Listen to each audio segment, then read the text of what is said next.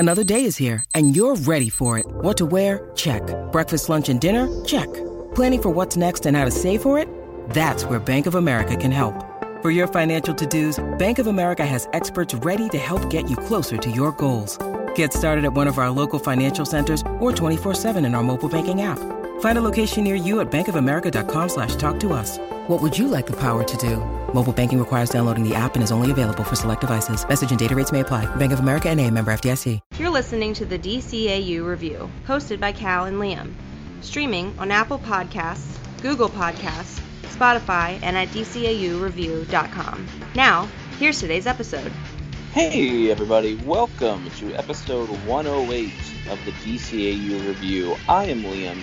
With me, as he always is Cal. And Cal, we are wrapping up our month in the futuristic Gotham City with our final Batman Beyond review for the time being. Yeah, it's been a nice stay in future Neo Gotham here this month. We've had a good time. We shared a few laughs. Had a couple of picks added to our top picks section this month. So yeah, we are wrapping up this month of Batman Beyond with the next episode in order, that being Batman Beyond episode Eyewitness. Yeah, and this is a really interesting episode. It's significant for a few reasons. One being, as I believe we mentioned last week, the first episode of Batman Beyond produced with the digital color palette. Mm-hmm. So certainly a bit of a visual shift, which we will certainly get into when we get into our main categories.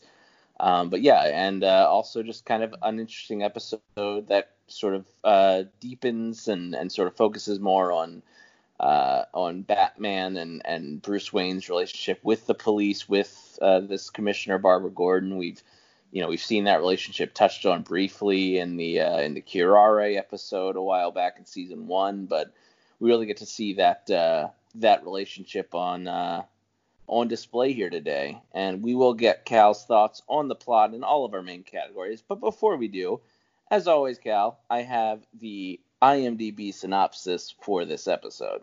But of course, this is the episode Eyewitness, which debuted just over 20 years ago on January 22nd, 2000 on the Kids WB network. How about that? 20 years old now. There we go. And as you mentioned, this is the episode Eyewitness, which was written by Hilary J. Bader and Rich Fogel, directed by Butch Lukic, with music by Lolita Ritmanis. And that synopsis reads as such. When Commissioner Barbara Gordon sees Batman committing murder, she initiates an all-out manhunt for him while Bruce Wayne investigates what really happened. Which, that's not a bad one. Yeah. That's one of the better ones, yeah. Yeah, so we can jump right into plot from there, Cal, and this really creates an interesting world. We sort of open with Batman sort of mucking up this attempted police sting. They're trying to break up, trying to catch some arms dealers. Batman isn't aware that it's a police sting and kind of mucks things up, so him and Barbara Gordon are kind of already at odds, and then all of a sudden, after an appearance by our favorite Batman rogue, our Batman Beyond rogue anyway, Mad Stan, Barbara Gordon appears to see Terry murder him in cold blood, leading her to launch a manhunt against him. It's a really, it's really kind of a mile a minute here in this episode. Yeah, pacing of this episode is very, very fast. I remember liking this episode a lot, and I think some of it comes from the initial surprise that you get, because the viewer obviously sees things from the point of view that Barbara Gordon does, and sees what appears to be Terry in the bat suit killing Mad Stan. So you're like, what in the heck is going on? But of course, Terry's reaction right away and his insistence on him not murdering Mad Stan, and he says he just used his elbow or hit him in the chin with his elbow or something like that.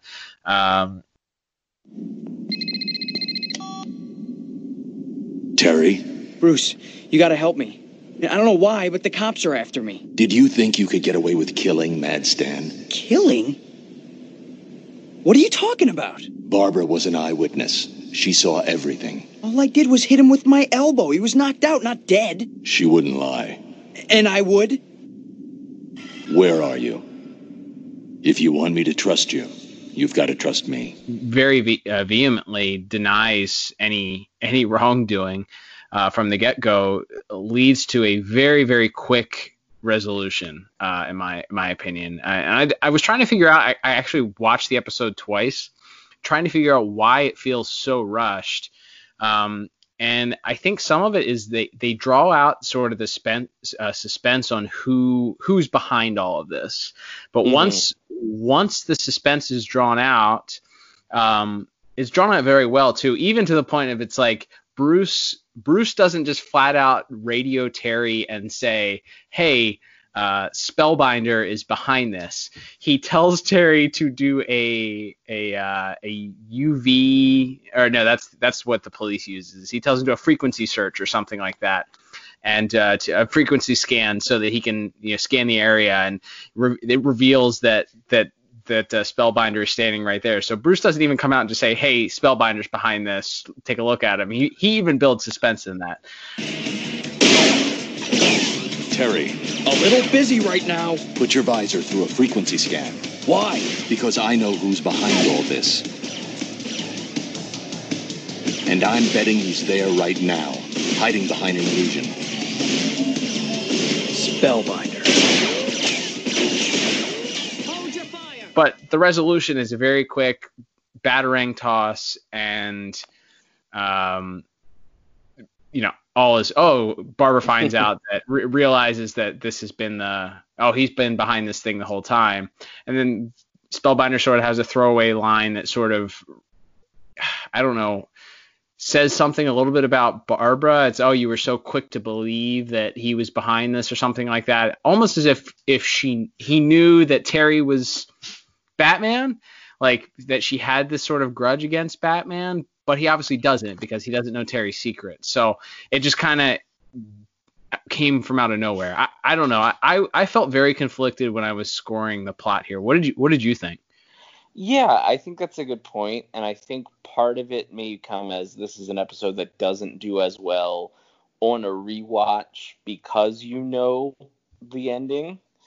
Right.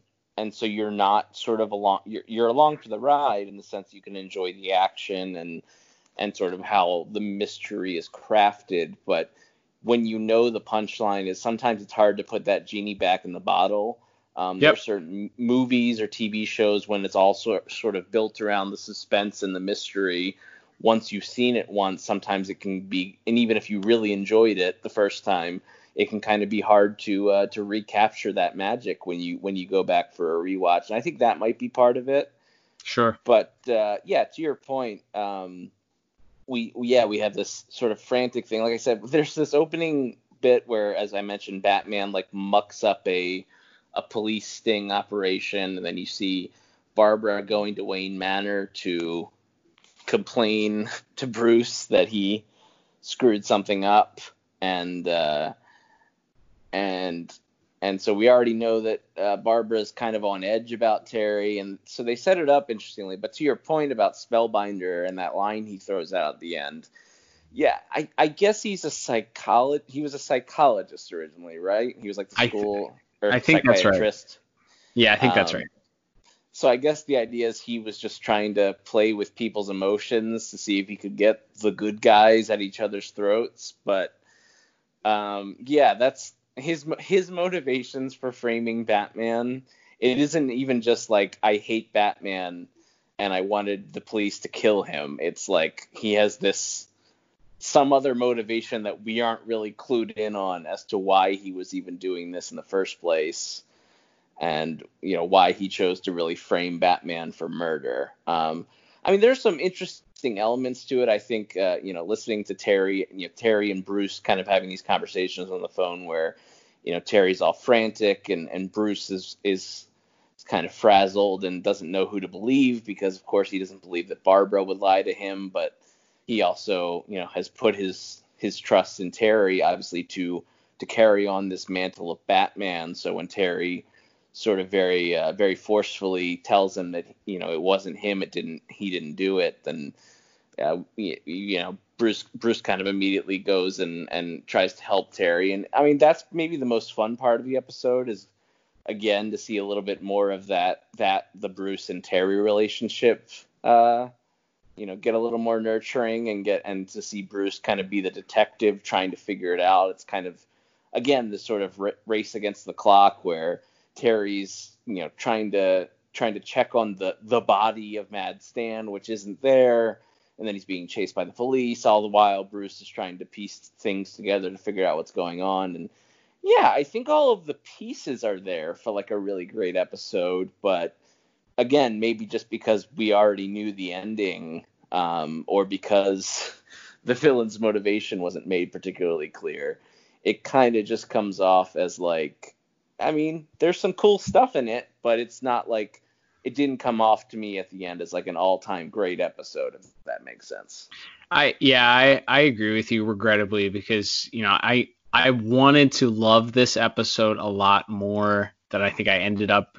And it's not to say it's not enjoyable. This, I think, is going to be, at least for me, at the end, totaling up scores is going to be, this is going to come in at a relatively mediocre score compared to a lot of our favorite episodes. And that's not to say, if you haven't seen this episode, like you said, the genie in the bottle, it's a lot like, it reminded me of Over the Edge, which I have not watched Over the Edge in several years, but I remember seeing that episode for the first time, and when it debuted, and you're just like, what in the heck is going on? This is insane. And obviously we haven't had the chance to review that episode yet, so I eagerly anticipate the ability to get into that episode one day and just see whether or not it's a similar type thing, because in my mind I hold it with such high esteem, because it was such a unique episode. They did such a great job of building the suspense, and then but we know, because we've seen it so many times, we know what the outcome is. We know what happens. We know who's behind it. We know how it ends. So without that suspense piece, it's like watching The Sixth Sense. Like, if you know what the spoiler is for that movie, is it still a good movie? Like, can you still enjoy it the same way? I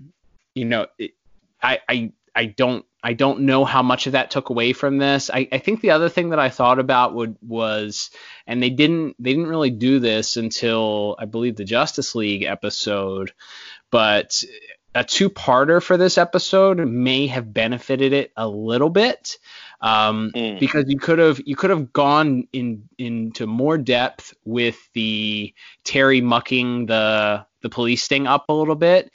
There could have been more depth as to what that whole story was about. She talks about it. Barbara comes to Bruce and talks to him a little bit about the ramifications, but there could have been some back and forth between Barbara and Terry there, where, Terry's not exactly respectful to her. She's not exactly respectful to him. That kind of builds that tension up to the point where, when he does fly in to save her husband from this terrorist, Mad Stan, that there's tension that's already built up there. It's like, she thought she could have handled it, or she would rather the police be involved, or rather not him be involved. And then that could have even further elongated sort of the pursuit, the chase, the tension being built there as to, how is Terry going to escape. One of the most interesting parts that I thought is when Terry, so he gets surrounded, he's going to get caught after he leaves the morgue, and the police have surrounded him. He gets away in one of the police cars and obviously flies a good distance away to this Old Town Majestic Theater that Bruce tells him he's got to take this underground tunnel behind it, and you're hoping there's going to be some connection to the original series. He lands, and literally Barbara and the police are right there. It's like, that's a good movie gag, like a Batman gag. But how did the entire police force get there before Terry did? That kind of was like, and it kind of ruined that. Well, what is this Majestic Theater, and why is there a tunnel behind it? And why is, we don't learn anything about that. We don't know. It was just there. It was just part of old Gotham, was something that we have to assume fill in the blanks for. So I feel like a two-parter, an additional maybe 22 minutes could have stretched this out a little bit, built up that anticipation, maybe given you a little bit of a Spellbinder story, some backstory. Yeah. Maybe he escapes initially in that confrontation, and he and Batman have a good confrontation, like that very first Spellbinder episode. The battle scene at the end of that episode was really great. So yeah, I feel like it could have used a little more time to sort of flesh some things out. Not to say, like you said, there are good spots. There's some interesting things here, but for all of that, I ended up giving plot a 6 out of 10. And yeah, I'm right in that same ballpark. In fact, the exact same score. I also gave it a 6 out of 10. Yeah, but for most of the reasons you mentioned, yeah. To your point about the thing where Barbara sort of beats him to this apparent secret tunnel at this Majestic Theater. Yeah, like that's a clever gag in the sense that yes, she was Batgirl, she was Bruce's partner, and she knows about this. So she would know about this.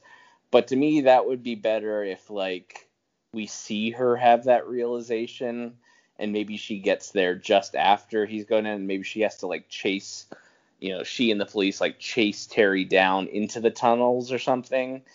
Maybe that could have been a bit, just for that sort of change. Because I think it makes sense in the way that Barbara would know about the tunnel and would maybe even figure it out, because obviously she's a great detective in her own right. But yeah, her and the entire police force somehow knowing to get there, and in fact getting there before Terry could, is I think maybe ruined a little bit of not ruined, but certainly I think it hurt the episode, or hurt the pacing of it a little bit. So yeah, not an awful episode or anything, but yeah, maybe a little bit of a disappointment from where you held it in high esteem when you're thinking back on it. Sure. Moving on to our next category, which will be visuals and animation. Cal, as mentioned, this is the first digitally colored episode. Obviously now the show Batman Beyond from here on out is much more in line with the Justice League shows and JLU. I guess does the digital color palette, does that rob a little bit of some of the mystique and some of the atmosphere that this Batman Beyond show has had up to this point for you?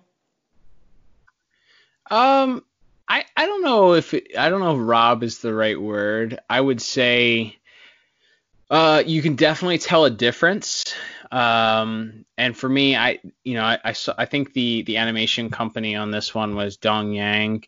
I could not tell you another episode that they may or may not have done. We haven't really talked about the animation companies very much, other than some of those Batman animated series episodes that we've just absolutely despised, as far as the animation is concerned. But there were some at least early fumblings and inconsistencies. I think some of the textures got washed away in a few scenes.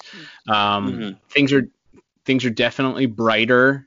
Things definitely pop off of the screen a little bit more.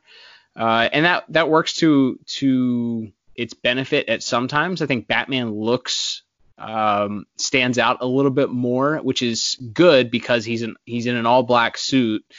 So standing out against the background is definitely important, where he, some of those scenes where he's up against a dark background, it's very easy for him to get lost, even with highlights on his costume. So, I think that I don't think it robs it. I think it's going to take a little bit to get used to. Yeah. What were your thoughts? Yeah, I would agree with most of what you're saying. I think some of these episodes, especially some of the ones where they go for a bit more of an atmospheric look to the city, that original color palette where things look a little dingier and dirtier and darker. Yeah. I think there is some value in that. But again, to your point, I think it's also just kind of a culture shock, because obviously every Batman Beyond episode we've reviewed up to this point has been with that old color palette. So Yeah, I definitely think it's more just getting used to it. That being said, there are some really, really great visuals actually right at the start of the episode as Batman is about to break up this arms deal, which turns out to be the police sting. There's this shot. It's dark and rainy, and there's Batman sort of perched on the wall, and there's sort of this awesome profile shot where he's looking down and you see the rain hitting his cowl and sort of dripping down off of his mask, and you see the lightning strike behind him. Some really cool visuals. There's a few cool POV shots. I always like when we get to you kind of see the world through Terry's eyes with some of the different lenses and stuff in that bat suit. Definitely still some fun visuals to be had in this episode. Yeah, absolutely. I think that first scene is definitely the standout. As he's up against the wall, like you said, he's hanging on the wall waiting for this arms truck to arrive, and the rain drips off of his cowl and the lightning strikes. That was really great. I think that scene on the rooftop after he leaves the morgue as the police helicopters surround him.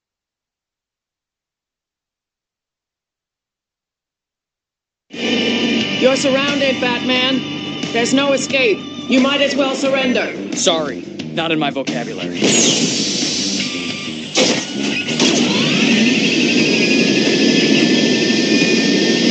on, Frag.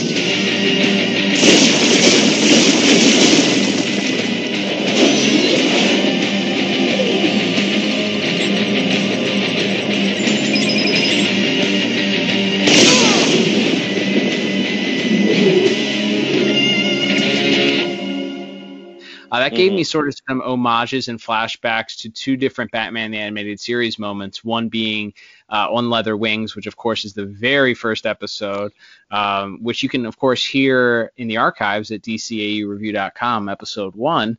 And also, of course, a very similar sequence can be found in Mask of the Phantasm, where Batman is being pursued by the police. And you can hear that coincidentally in the archives as well. But I think that bringing that up, but giving a new spin on it, and getting to the point where he is sort of surrounded, he has to steal a police car to escape. Of course, he has the ability to turn invisible, which my first thought was, well, why don't you just turn invisible immediately? Like, why isn't Batman invisible all the time? That was my question through this, and I think it would be great if we just decided, since we sort of decided that he got this technology from the See No Evil Batman the Animated Series episode. Yes. And that they talked about in that episode how the film or whatever that the Invisible Man would use sort of was unhealthy if used too much. So maybe if that is the same technology, Terry can't use it too much. He can only use it a limited amount of time because it's unhealthy for him. It'll make him go crazy if not. I like that theory. I mean, that's the only thing I could come up with that would explain why he doesn't just walk around invisible all the time. Because why on earth would you rely on any other means of stealth? Yeah, I mean, I've always been a bit confused as to this, like the properties of this, because sometimes it appears that he's just completely translucent, and sometimes it looks more like a camouflage mode where it's like he takes, whatever, it sort of mirrors whatever surface he's standing on. So if that's the case, it kind of makes sense.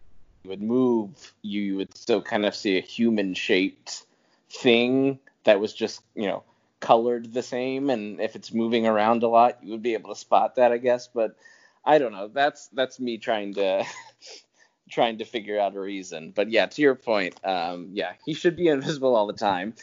But yeah, that does lead to some pretty cool visuals with the big UV light, and he tries to use a more traditional Batman way of escaping with a smoke bomb, and they just have a giant fan. How much use does that get when they aren't fighting Batman? I have to wonder. Never, I guess, unless they're tear gassing somebody and they have to disperse the tear gas or something, I guess. Okay. Maybe. I could not tell you, though. That seems like it's just a gimmick that they created for in case we run into Batman and he throws down smoke bombs. There you go. And then, yeah, other than that, I mean, once again, as we mentioned, we have the return of Spellbinder, who's always a very cool visual look. But to our point in when we talked about the story, he's not really in it very much. We do also have the return of Mad Stan. He has all of these very fun, wacky weapons, in addition to his sort of, disc explosives that we saw in his first appearance. He has these like 2 giant guns. The missile launcher handguns? Yes. He has a couple different guns and bombs and things that he's throwing around at Batman, and so I always love a good Mad Stan appearance. So I appreciated the visuals of his character. He really does come across like, I forget the character's name, but it was like the parody of the Punisher on the Tick animated series. Oh yeah. I forget what that guy was called, but that's honestly, and especially because he has that giant jaw, like it really sometimes feels like he's walked out of the Tick or some other sort of like superhero parody comic sometimes, but in the best way. I love me some Mad Stan. Yeah, overall, like I said, I think there's some pretty strong visuals to be had, but nothing incredible either, other than maybe those first few shots in the opening in the rain. So for all those reasons, I gave visuals a 7 out of 10. Well, I am right there. I actually gave it a little bit stronger. I think that opening scene with the police scene were enough to give it an 8 out of 10 for me. Like we talked about, the new digital color palette is going to take some getting used to. Of course, we did review Batman Return of the Joker, Batman Beyond Return of the Joker, which used the digital palette as well, which, again, you can hear in the archives at dcaureview.com. But so there's going to be some getting used to with that. One of the other visuals that I enjoyed was the fact that at the end they reveal what actually happened to Mad Stan, after his disappearance, and he obviously didn't die. He wasn't in the morgue. It was all a ruse, created by Spellbinder. We find out that he is in one of the floating VR tubes that Spellbinder used in his last episode appearance in Hooked Up, which you can also hear in the archives. And he's there blissfully unaware of what's going on, just destroying Gotham, blowing up City Hall, no more jury duty, he screams out. Just a great line, just a great way to wrap up that character's spot here. So strong and enjoyable visuals here. A few more probably would have taken it up to a perfect score. Well, there you go. Moving on to our third category, Cal, which is music. I'll be honest, I don't have a lot of notes for music this week. I liked the music when Terry is when he's in the morgue and an invisible person sets off the alarm, which of course we find out is Spellbinder later. And he runs out. There's some pretty good rock music that kind of accompanies that whole scene and the ensuing chase.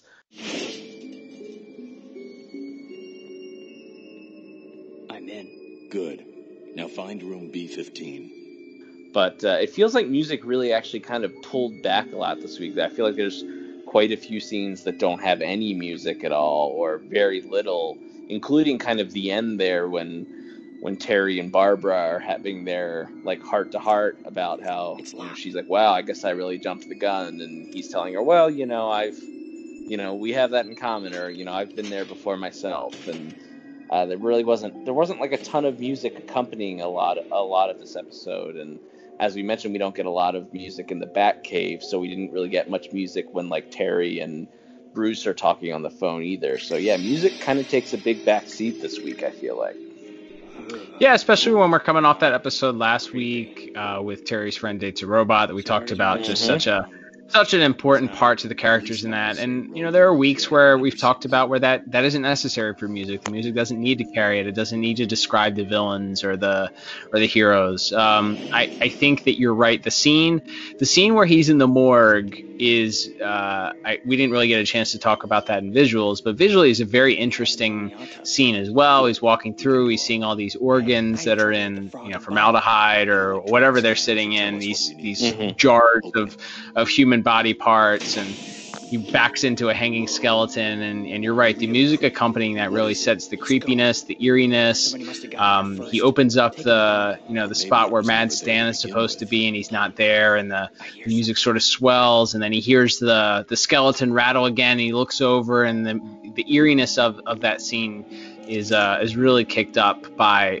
the accompaniment of the music. So that scene stood out to me. Like I said, I watched this episode twice, just trying to pick out some spots for music. I was extremely underwhelmed by the music, especially in leading up to Stan being fake killed. The music just it's like you listen to it and it's just straight up organ. It reminded me a little bit of that first episode of Justice League.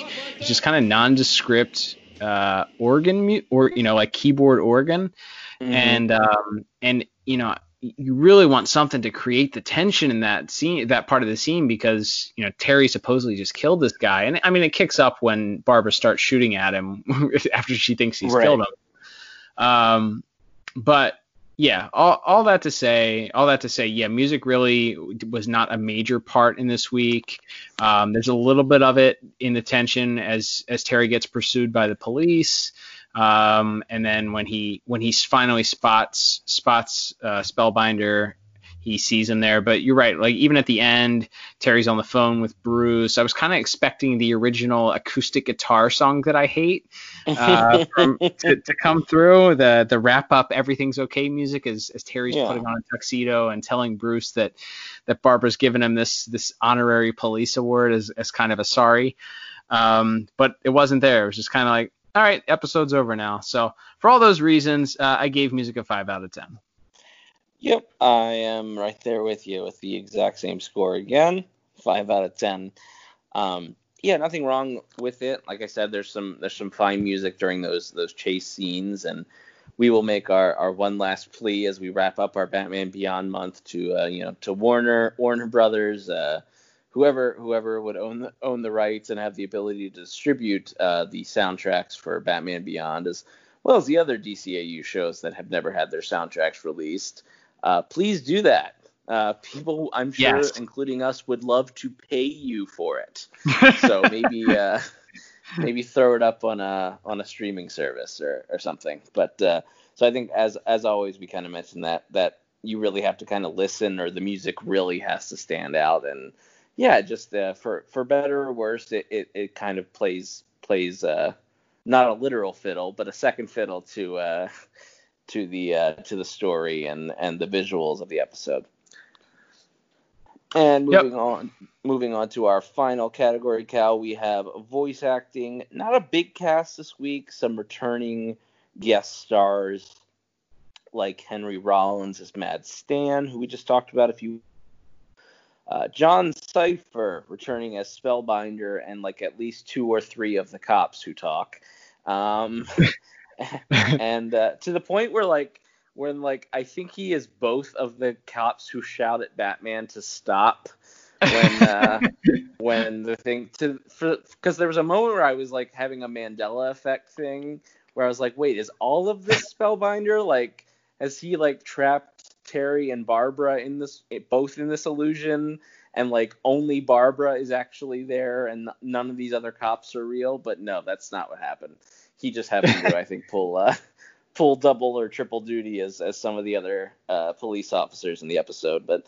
And then, of course, we have Stockard Channing as Commissioner Barbara Gordon. I got to say, I think she hasn't had a large role to play in many episodes, other than maybe, as we mentioned, the A Touch of Curare episode, which is a while back, which you can hear a review of in the archives at dcaureview.com. I don't think she's great. I'm not saying she's bad necessarily, but I was not wowed by her performance as Barbara in this episode. Agreed. I think that the scene between her and Bruce where she comes down to the Batcave and confronts Bruce looking for Terry because she believes that he's murdered Mad Stan. And Bruce tells her, well, if you put out a warrant for his arrest, you're going to expose not only his secret, but my secret and your secret. And, her response is, man, it could have been so much greater, should have been so much greater, I think.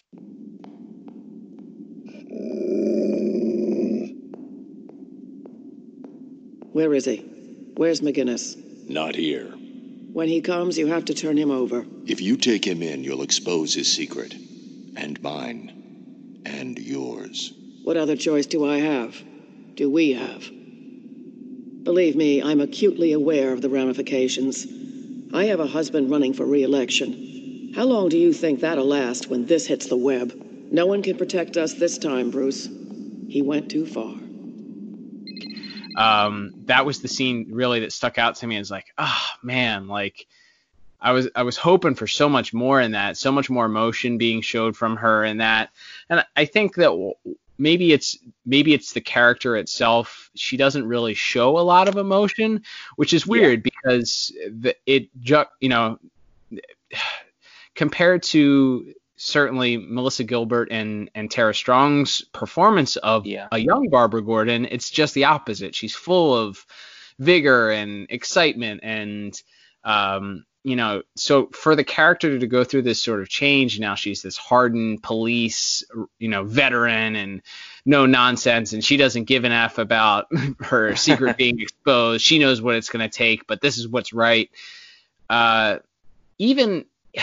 Even comparing it to a Commissioner Gordon, he still had some warmth to him. So I think it's a little bit that it's sort of a shock to the system almost, that this character, it doesn't quite fit the character that we know a little bit.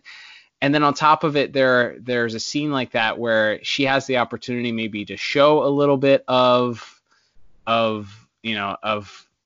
emotional range, and it just seemed to be kind of delivered in the same way that she delivers a lot of her lines. So yeah, it was a little bit of a disappointment in that scene in particular. I think the end sort of is better, where she sort of realizes that Spellbinder is the one behind it.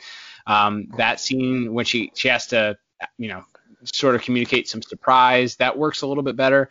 But yeah, overall, I was a little bit disappointed. It wasn't terrible, but I definitely think it could have been better. Yeah, I think that's fair. I think generally her best moments in the show to this point are those interactions with Terry. And for whatever reason, and there's some nice little dialogue at the beginning of that scene where she first goes to see Bruce, after the police sting, where Bruce has made tea and they're sort of having some small talk, and there's sort of veiled references to Alfred and Bruce's inability to make the tea and cookies quite as well as he did. And again, there's some of that stuff where you're sort of reminded, oh right, these characters have known each other for X amount of years and they have all of this history, and you would think there'd be more, right, when you get to that scene in the cave where she's basically telling Bruce that she's willing to not only expose Terry's secret, but hers and Bruce's as well.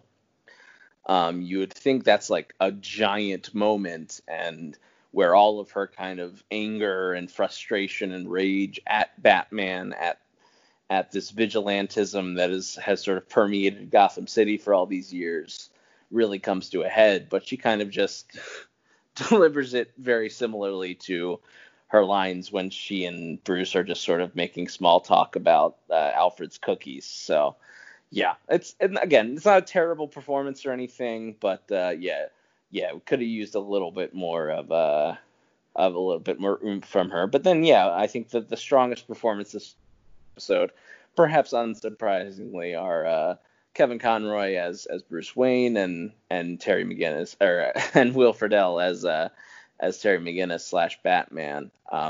That I think is really the strongest scene is when Terry calls Bruce and sort of begging Bruce to believe him, and and they sort of have a back and forth, and Bruce, as we said, is kind of working against the clock for the rest of the episode, trying to piece together what's going on. Yeah, I think they're both really good. And so for their performances, which I thought were pretty strong, I gave voice acting a 7 out of 10. I'm right in the same neighborhood. I went a little bit lower, 6 out of 10. The disappointment in Stockard Channing's performance sort of brought my score a little bit down. I think you're right. I think that the conversation between Terry and Bruce, I love the dynamic where Bruce gets on the phone with him and he's like, "Did you really think you could get away with murdering Mad Stan or killing Mad Stan?" Yeah. And Terry comes back, it's like, "I didn't." And he's like, "Well, Barbara said you did." He's like, "And why would she lie?" He said, "Why will I lie?" And there's this pause, and Bruce doesn't say anything, and then you can tell that he immediately is like, "You're right. I trust you. I believe you." Yeah. And it's very subtle. It's not a line where he says it. It's just the way that he sort of pauses, and then the way that Kevin Conroy continues the dialogue. Just a really good, like, pregnant pause. Bruce considering the facts of what's going on, who this kid is at his core, at his heart, and choosing to believe him in that moment. Yeah, and that builds on some of the stuff we've talked about, some of the episodes we talked about this month, like in the Shriek episode Babel, where Bruce sort of really goes to bat for Terry, to Barbara, and really for the rest of the city, of how much he's sort of now embodies that role, that truly embodies the role of Batman, and how sort of how Bruce himself has become inspired by this kid that he inspired, and sort of the cyclical relationship that they have. And yeah, getting to see that be a bit more on display here was cool. And yeah, I thought Kevin Conroy and Will Friedle both did really great jobs. So tallying up our final scores here, Cal, it looks like I have a final score of 25 out of 40. Oh man, if you didn't know any better, you'd think we were related. Yes, and as we always say, we do not discuss our scores before going on the air. I also have a 25 out of 40. Yeah, well, there you go. We don't talk about the scores, but we are related, and we very rarely disagree. I guess we can jump into rewatchability here, Cal. This is kind of a mixed bag for me. I want to hear your thoughts. Is it a rewatchable episode? It's that's kind of hard.